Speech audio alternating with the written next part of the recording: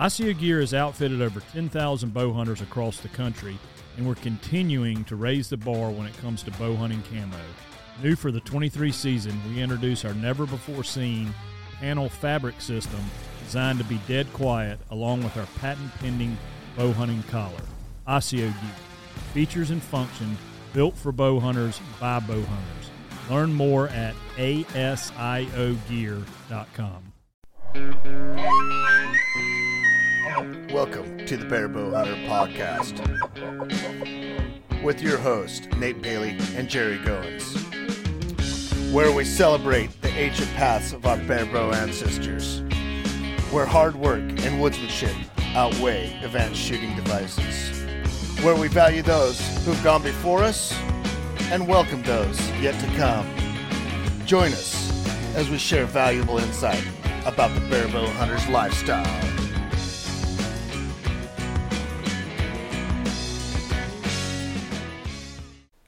All right, before we jump into this next podcast with Cody Greenwood of TradLab, thetradlab.com, I want to thank WorkSharp Tools for providing us with some goodies to pass along to you guys.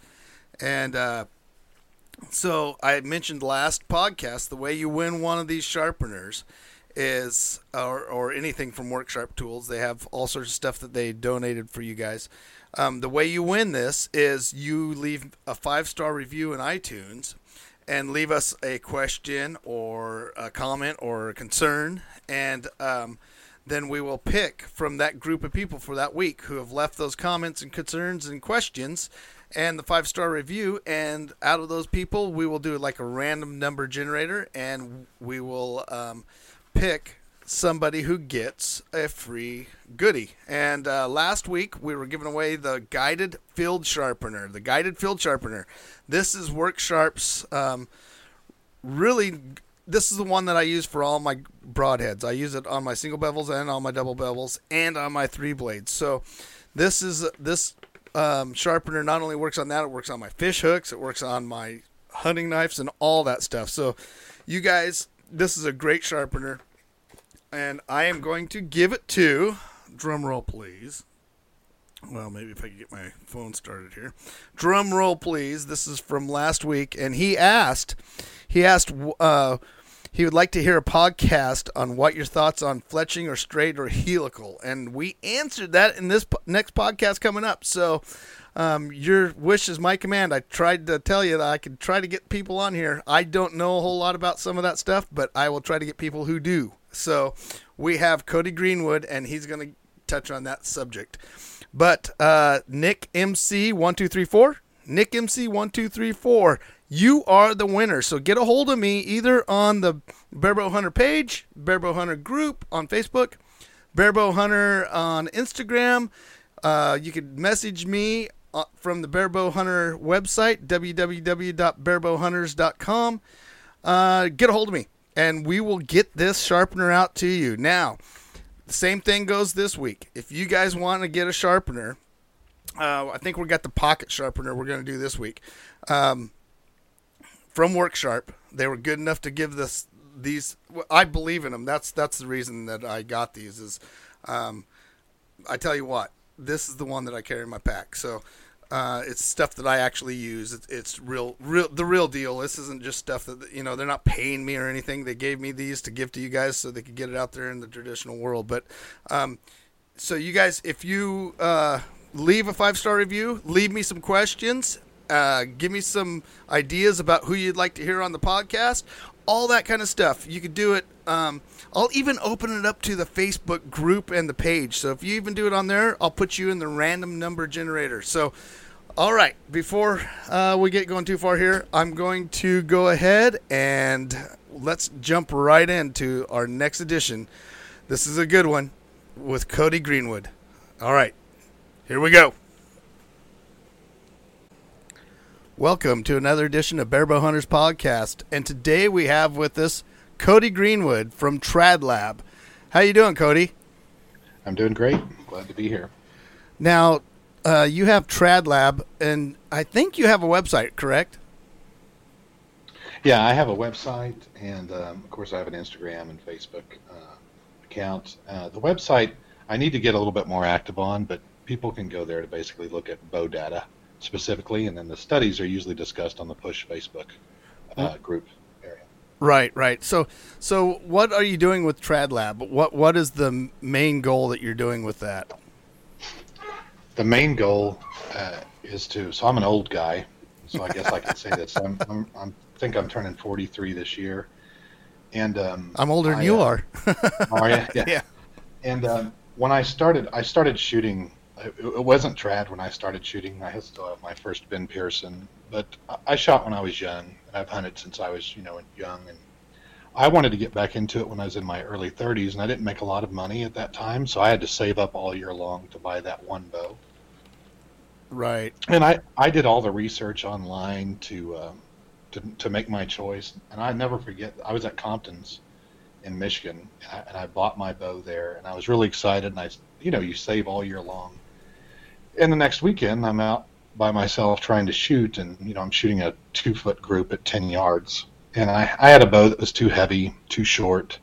It was kind of really beautiful, but kind of hard to it was really hard to shoot. And I kind of grew through traditional archery, buying different bows and trying different things out. And in my career, I kind of get into investigative analytics, and when I got done with my education and kind of my career, when I got done working 60 to 70 hours a week and had a little bit of time, I wanted to try to offer people a way to avoid the mistakes that I made in spending a lot of money and trying to find the perfect bow. And if you go to my website, you can see the pursuit of the perfect longbow, right? There's 2 recurves on my website, I think, and there's like 13 longbows, right, where I'm just trying to find a longbow that shoots as good as I want it to. And I also wanted, because we're a small community of really good giving people. Right. When you get past the internet and if you go to a shoot, you're going to meet some of the best people there are. Yeah.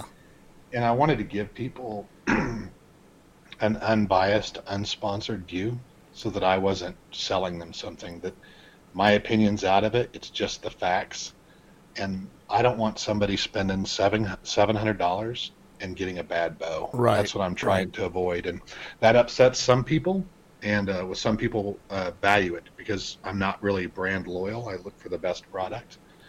And along the way in my studies, I've come to be somehow the metal bow guy. I do like metal bows, but I still love my wood bows and my wood arrows. I still shoot them on a regular basis. But 2 things I'm trying to do is get people not to waste money. And then I'm also trying to give the people that, they practice with their recurve or longbow all year, and then when October comes around, they pick up that compound and they go hunting because they just don't have that confidence. Yeah. I'm trying to give them a path where you're like, hey, maybe this isn't the super trad path, but this bow is really easy to shoot, and you could get really comfortable shooting with an aiming system with this bow, and you could take it to the woods instead of your compound.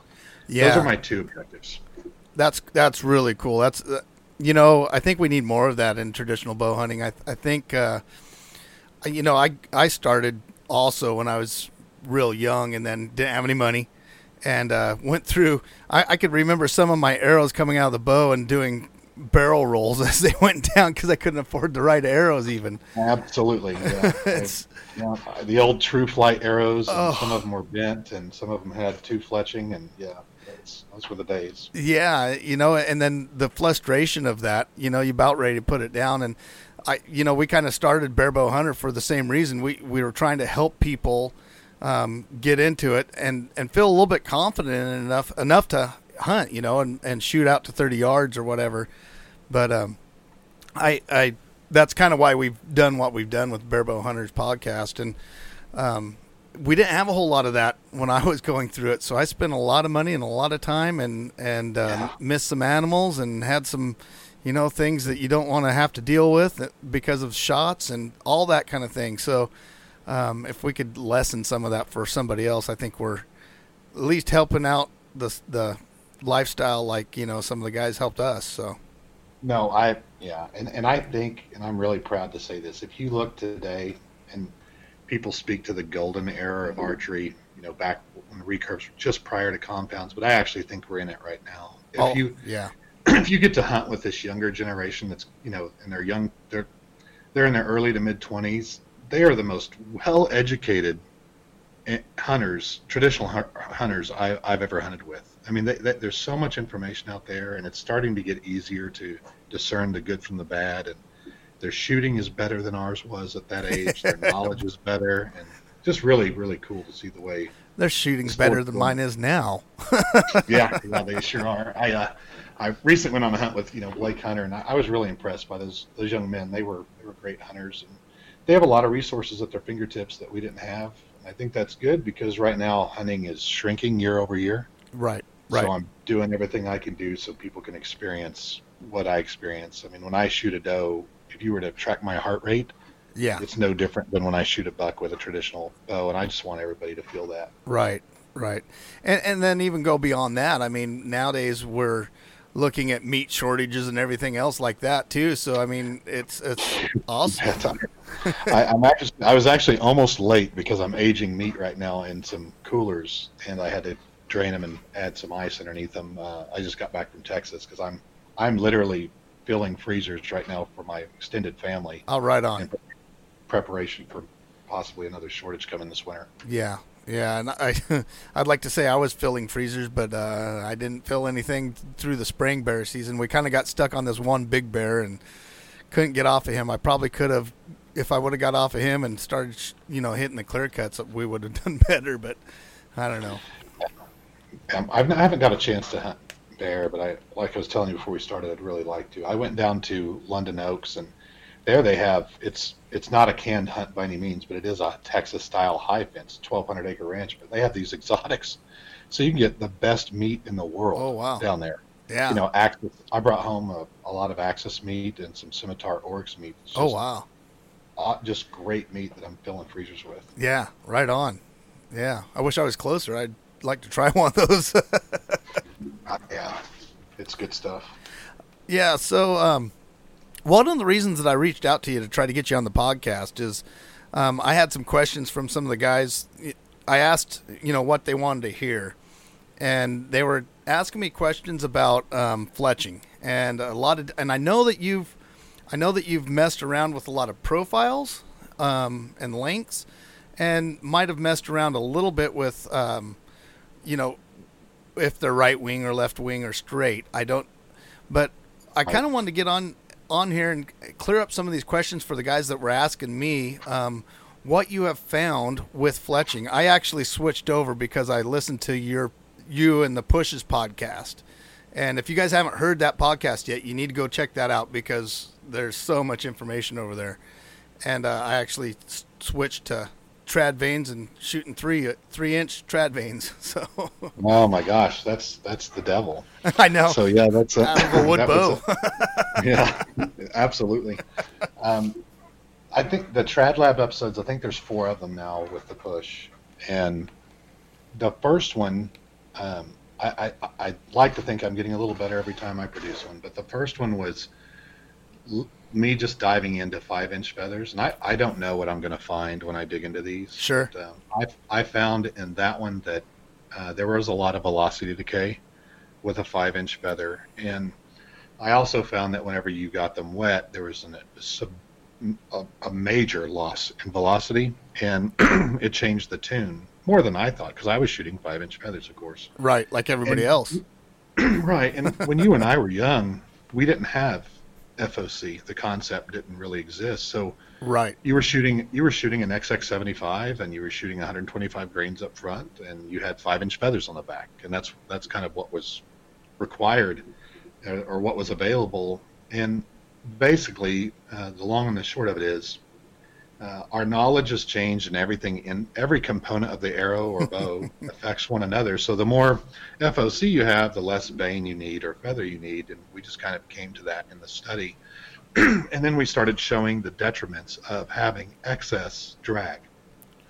Right. And that really comes at crosswinds. Those big feathers will throw you off target much more than a smaller vane or a smaller feather. And when I say off target, I don't mean impacting off target, because I made that mistake before by using that term. I shouldn't have just used it at this moment. What I mean is the angle of entry on target. Gotcha. And the angle of entry on target is really, really critical for penetration. Right. So you're saying when the front of the arrow hits, it hits at an angle is kind of what I'm gathering. Right. Yeah, and so when you're so when the arrow's going down, is there a significant difference in ranges, or does this happen right out of the bow, or? If I remember, when the 5-inch feathers are wet, it happens immediately. And there was a big theory was that the 5-inch feathers help you recover faster. And if you saw the last leak video that the Push put out, we had a high-speed camera where we're actually filming arrows coming out of the bow at 10 yards and at I think it was 25 yards. And they're not paradoxing like we've always been told out of modern equipment. I don't know if you've seen that or not. I have not, but I'm going to now. Yeah, it's on their Facebook page, and you can literally see these arrows. Every slow motion video we had ever seen shows these big noodly arrows flying through the air and going around our bow. Right. And, the archer's paradox that we've all discussed. Well, today's more modern bows, not just metal, because, I was told this was propaganda for metal risers. A metal riser where you can get a true center shot, you certainly are stabilizing faster. Sure. But even modern recurves like Black Widows and, Bob Lee's Wingard, they're cut much further past center than the old school days where we're still, some of the old school knowledge is bleeding in, but our technology is taking care of it. We're finding that these arrows are recovering much faster, and you don't require that drag, combined with center shot and your FOC placement. Right. And it's velocity decay is critical. I mean, don't get me wrong, but speed isn't everything. It's angle of entry, and that arrow recovering is everything. And I've done a lot of studies between now and that first episode, so I'm starting to truly understand the impact of a straight arrow hitting perpendicular on a game, on an animal. Right. And I think I posted this on my drive back from Texas this week, where I'm convinced now, after I'm doing these lethality studies in Texas where I'm shooting these animals, and of course I'm eating them and I'm processing them. Right. I got a complete pass through on a scimitar oryx, which is one of the toughest skinned animals I've ever dealt with. And big. Big, right. Right. And complete pass through. It's about 7 yards behind him into the ground, and with enough force to chip the tip of my iron will broadhead. And the axis deer, which is a really, really jumpy, twitchy, fast deer. Right. I only got 8 1/8 out of the exact same bow, the exact same arrow, the exact same tune. I got 8 1/8 inch penetration on that deer. And the difference, and the difference being that axis, I aimed 4 inches low. That axis jumped low and rolled high, where the exit wound was near the spine. Wow. That's how hard they roll. And, we don't really talk about that much right now. We talk about bone, but I've saved all my scabulas. They're in the ice chest. I plan to take them out in the backyard this weekend and shoot through them with my 3D arrows and field tips, because I know I can. Yeah. It's not, we shouldn't fear bone. We should fear the bad flight of an arrow or a terrible angle of entry. It's what I've learned in the long. So finding the right fletching configuration that gives us that is the goal. Right. And I have shot. So I made a video shooting shoulder blades, and I've shot cow shoulder blades and everything else. And I think you're exactly right. If you got a nice straight shooting arrow and you haven't dissipated all that energy from a really long shot, I've punched through every bone that I've shot at. Did we lose you? Are you there? No, I'm talking to mute. I can't have a podcast where I don't talk to a mute. It's my tradition. I apologize, but I completely agree with you, and I think Ashby's studies did wonders for us, because I'm again old enough to remember 125 grain heads and really poor tunes, and I think the work that he did was really groundbreaking, because at that time when he released that, I don't know if you remember overdraws on compounds, but everybody was chasing speed. Yep. And here comes Ashby with this heavy arrow stuff, and right. it was spot on. But why I'm doing the current studies that are underway now. We're doing an arrow study, and we have a little bit of fletching factors that we can talk about that's in that. But I'm really trying to show people, and I may be wrong. I don't have all the results yet, but what I always joke is what Ashby proved without a doubt with all of his studies and hard work doesn't have anything to do with arrows or broadheads. It has to do with people hear what they want to hear. Right. And if you look at his studies and how he has those ordered, everyone wants to talk about broadheads and single bevel versus double bevel, but right. they're not shooting a clean arrow. So that's really what we're just trying to do, a parallel path study and get back to that. Right. The fletching study that was prior to that, I did look at 5-inch, 4-inch, 3-inch, and I looked at 75. I looked at different configurations of vanes and feathers, and I came to the conclusion by shooting over a long distance and tracking velocity decay in 10-yard increments, and shooting in a crosswind that 4x90 configuration was performed the best. And at that time, I think I was using razors in the study, but the Gateway razors have a lot of variation, so I've since moved to 2-inch True Flight. They've come out with a very short shield, and I also use the Tough Head fletching when I'm using feathers. That's what I use this weekend, as a matter of fact. And when I'm not running that, I'm running trad vanes, right? I got a pack right here, the Hybrid 26 AAEs. I'll run those when I want a better vane, when it's a little bit thicker, but it's not quite as rock hard as a compound vane.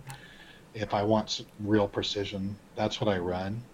And I think it was the third vane study where I purchased some sound equipment and I laid it out, and that's when the discovery came to me that vanes are so much quieter than feathers, where I just switched over completely. The only time I run feathers now is when I'm shooting through a screen in a blind. Right. Yeah, I've shot the trad vanes, and just by shooting them alongside a feather, you can tell that they're quite a bit more quiet. And one of the things that I do is I'll put a camera down towards the target, because, everybody talks about string jump, and there's no such thing as far as I'm concerned. I think it's arrow jump. And I think if you hear that arrow coming, you never hear the bow, you hear the arrow. It's funny. It's almost like we've never met prior to this podcast, so we agree a lot. It's not like we staged this, but I completely agree. And what I tell people, I'm like, you're a prey animal, and you hear something hissing and moving at a high rate of speed towards you. What are you going to do? Right? They're going to duck and they're going to turn, and that's what happens. So I really focus on having a really, really quiet arrow, and I got really nerdy in the sound my first year. I left speed. I abandoned speed completely, and I took my Tolkien Super D is the quietest bow I've tested to date. I mean, to the point where I say that on almost every podcast, because there's nothing other than a self bow. We've found some self bows that are quieter, but in terms of what you can buy, it's about as good as it gets for sound. And I took that quiet bow to try to remove that sound out of it, and I really, really tested arrow design and got it down to the most quietest arrow I can possibly get, where based on my sound equipment, I can get an arrow on normal ambient sound days during hunting situations. You're in the high 40 to low 50 decibels. You can get that arrow within 9 yards before it will exceed that. Right. Versus some loud arrows that are 12 and 13 yards away that you can hear them hissing. The equipment can before it hits the target. Right. And that, in the reaction time of an animal, that's a lot. Yeah, I don't think a bow's made to, especially whitetail, the Axis that I just took this weekend. They are so fast and they react so quick. There's not a bow made that can outrun them. So what I try to do is I try to manage the speed of sound and just leverage sound and get the arrow to them. Right. Yeah, and so have you tested like difference in right or left helicals or anything like that? Yeah, I have. In the first study, we had some left and we had some rights, and then I don't know if you saw, and there wasn't a big difference. What we found is, and Timmy spotted it. It's just how your broadhead's coming loose. So yeah. I used to run left, and like everybody else, like everyone else, and I'm like, well, he's right. My broadheads are coming. I didn't even find that through all my hard statistics work. That was Timmy like busting me, and I've switched to right just to keep those tight. Then I don't know if you remember, but I think it was Levi came out with a video that showed Levi Morgan on the compound side. He showed that he sets up his left and right based on his string twist, or I shouldn't say string twist, based on how the arrow naturally comes out of the bow. Gotcha. And, if you take a bear shaft and you put a marker, like a mark on the 12 o'clock position, and you stand 6 feet away from your target and shoot, you can go pull your target and see which way your arrow is naturally turning off of your bow. And his theory is that he wants to match that, because at some point, if your arrow is coming out clockwise and your vanes or feathers are pushing it the other way, at some point your arrow will actually stop spinning and then have to counteract that. Right. And there's no doubt in my mind, when you're Levi Morgan, everything matters. When you're Cody Greenwood, that may not matter. I've got to figure that out, and that's in my current test. I have actually behind me. I have 2 identical arrows. One's left and one's right, and I already know which way the arrow's coming out of my bow. So I'm going to track velocity decay off of that setup. I haven't done that yet, but right now I'm running right. But most strings are twisted in a way that left would match the turn of your arrow, from what I've found. Right. Okay. Yeah, that makes sense. Yeah. So I'm not a big. Well, let me put it this way. I'm shooting a 54-pound bow, and I'm shooting a 650 grain arrow. And the only problem I have with it is I shoot purely instinctive, just like most everybody did in our era. And so one of the problems that I'm having is that arrow drops a ton after 30 or even after 25. So trying to compensate instinctively after 25 is kind of a pain. I've missed a turkey at 27, 28 because of it. And one of the things that I'm working at trying to figure out is how to be able to shoot a heavy arrow and pick up a little bit of speed to flatten that trajectory out. And that when you're starting to talk components and things like that, it's probably just going to be arrow weight or go up in pounds and bow. But have you seen any significant changes in speeds? Yeah, I mean, if I take and this current study, we're starting with a rough tune, a good tune, and then a perfect tune, or as perfect as I can get it, to show the difference in speeds. And we've talked about this on previous podcasts. Right. You can really pick up, easily 6 to 13 feet per second by just hyper tuning your bow, getting a good string, taking some weight out of your strings. I don't know if you listened to the silencer study, but what I tell people, everything in archery, because it's physics, is a trade-off. So if you pull a lever to go one way, you're giving something up somewhere else. So if you want to have a quiet bow, take the weight out of your string with your big silencers, put lightweight silencers in there, and run a little bit heavier arrow. Right. And then you get your quiet, you get your momentum. So you're going to have to pay the piper. So and I always joke that there's an Indian graveyard everywhere I shoot at 23 to 26 yards. That's where, no matter what bow I'm shooting, 3D, and there's a reason why IBO sets up their targets at 26 yards for the most part. It's if you misjudge that range by 3 yards, you're going to see it. So that's just the natural arc, and really the best thing that you can do is get a well-tuned bow so that it's not recovering in the air, because that bleed off creates noise and velocity decay. Significant. And if somebody can tune their bow, they can get in there in wet sand and get a few feet per second. But if you just take the average person that we see at Kazoo, at Compton's, at ETAR, and you cut their feathers off and let them shoot, those arrows are flying 45-degree angle downrange. Right. Or really knock high. And I try to get people to just refine that tune. They don't have to nerd out like me, but just refine that tune so that you can get, a really good walk-back tune. Bear shaft seems to confuse, especially new archers.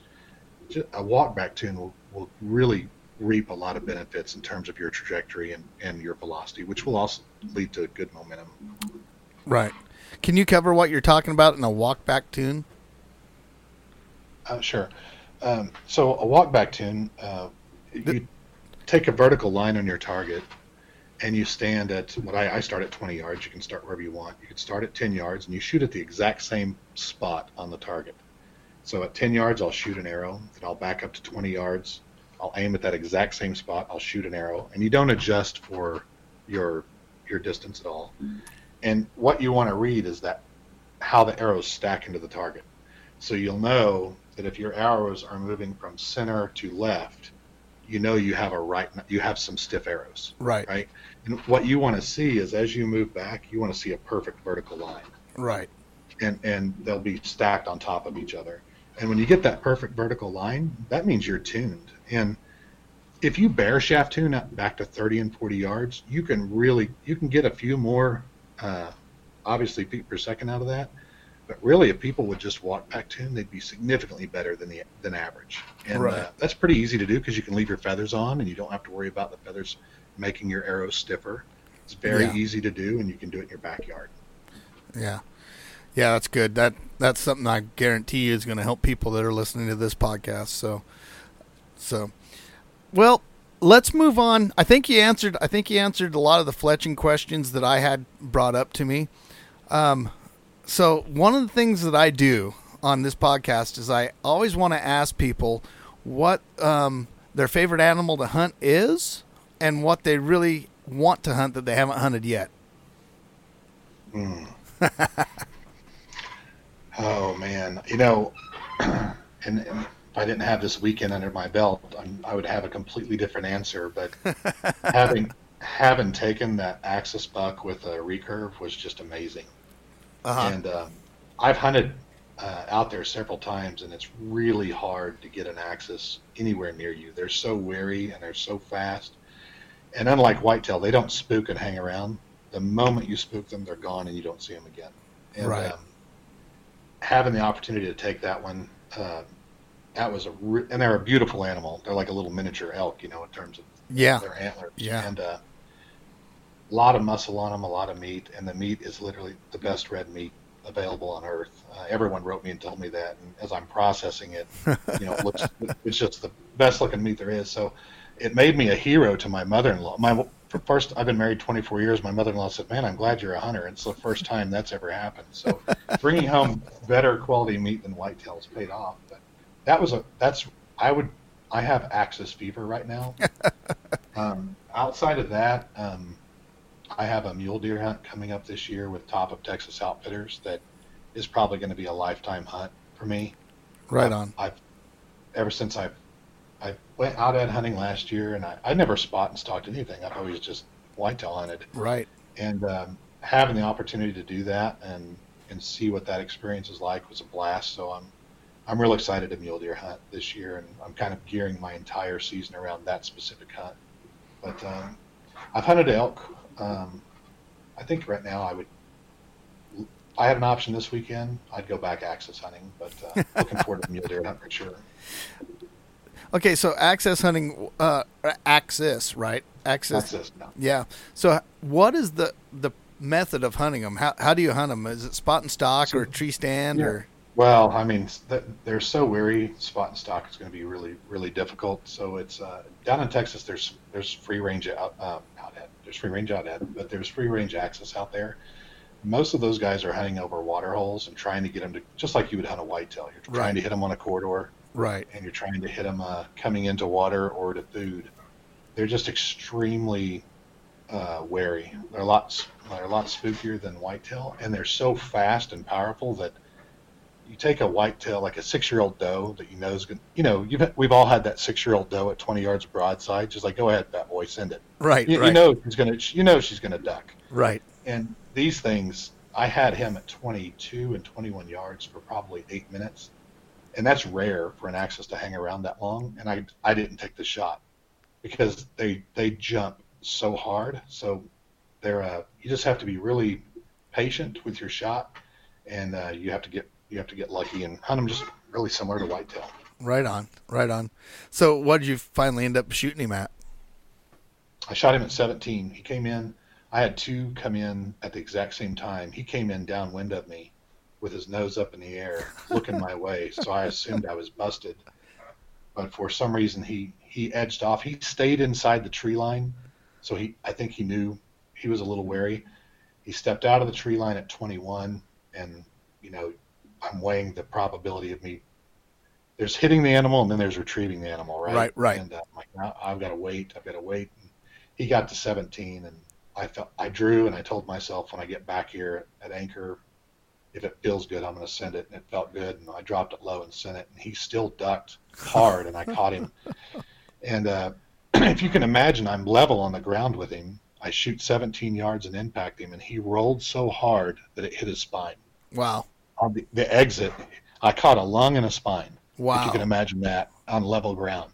Wow. And so he dropped right where he stood, and he was over because I got the lung. And just talking to experienced hunters down there in Texas, that's very common. They just jump so hard. So it's knowing the animal and knowing how they're going to react. Right. But, yeah, Axis is fun.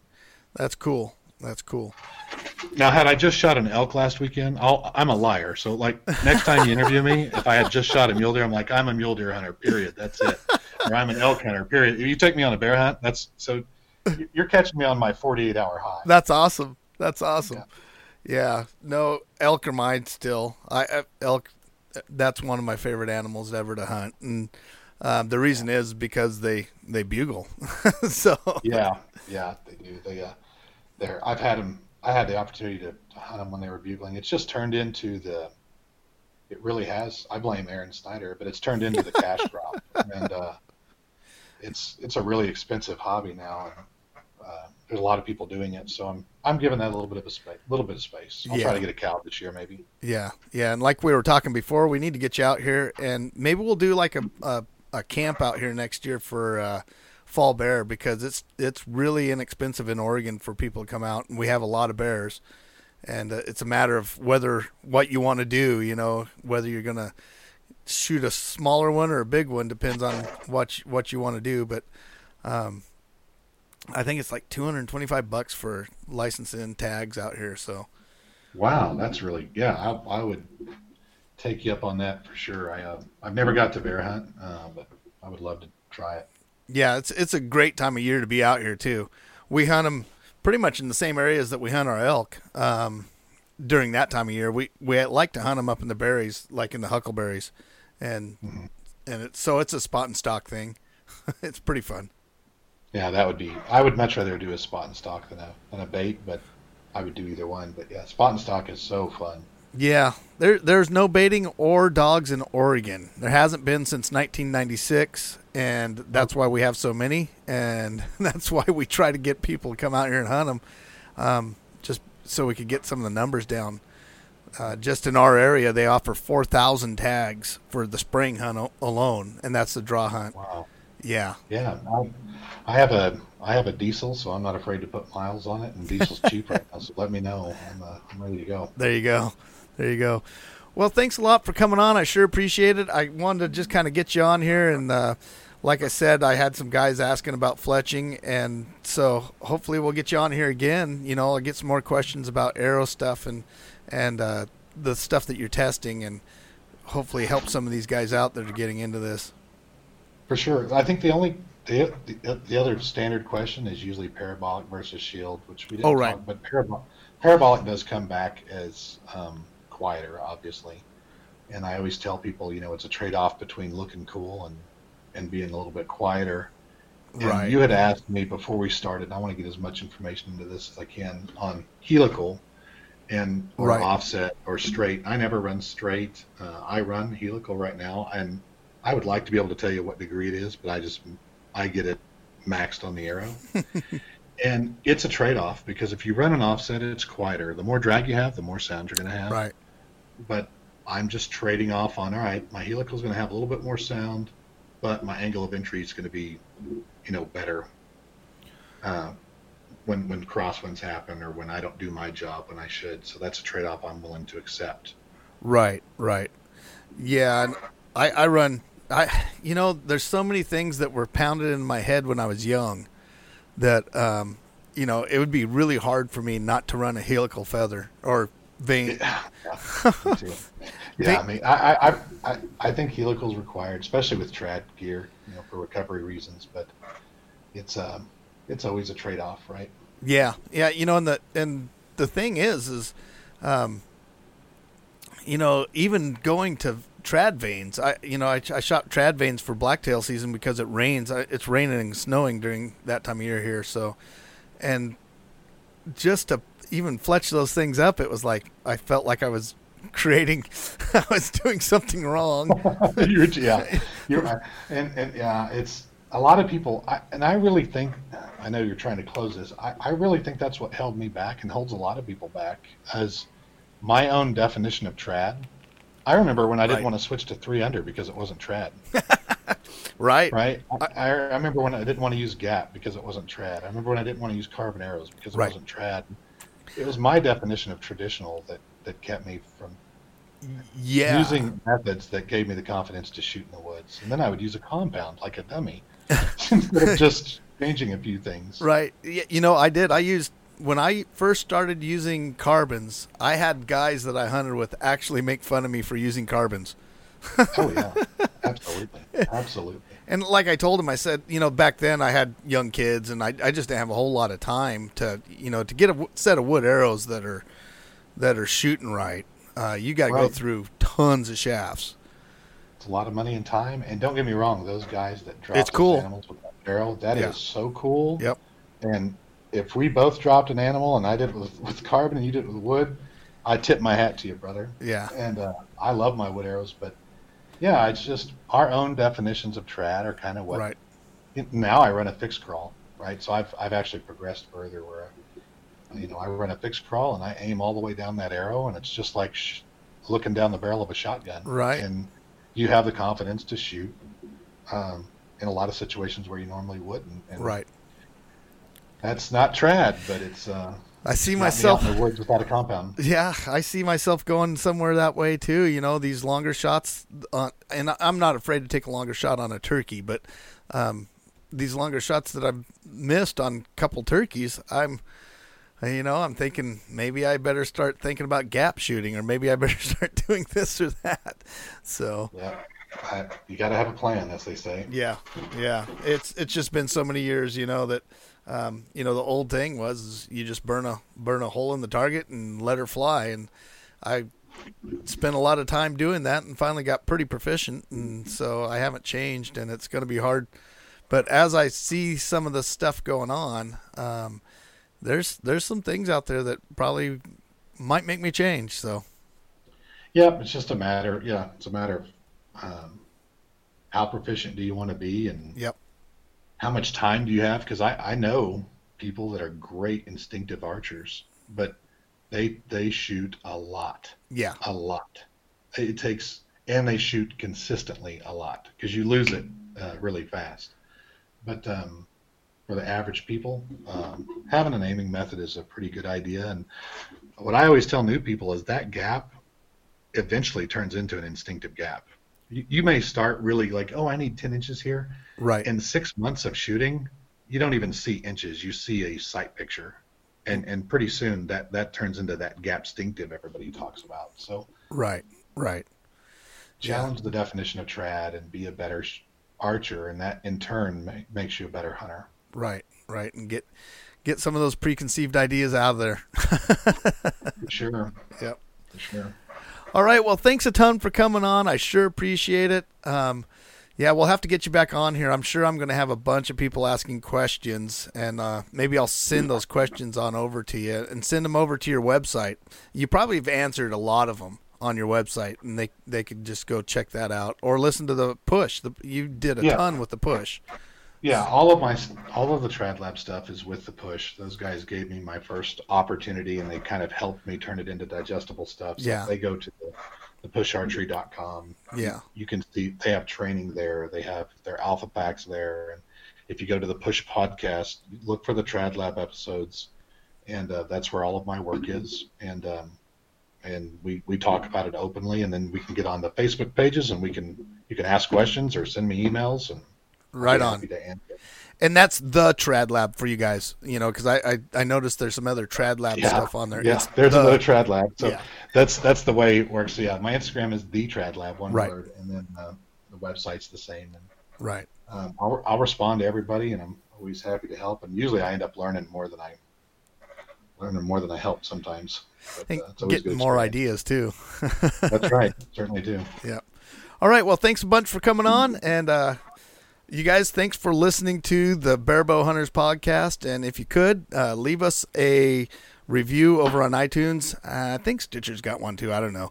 But if you guys could do that, it would help us out a bunch. So, all right. Thanks a bunch. Thanks for joining us on another edition of Barebow Hunters podcast. Hey, if you like what you heard, please give us a rating down below. We like the 5 stars.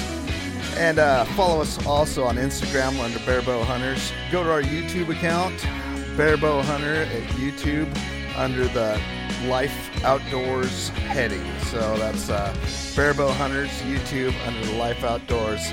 Also, go and join Barebow Hunter group on Facebook. Thanks again for listening.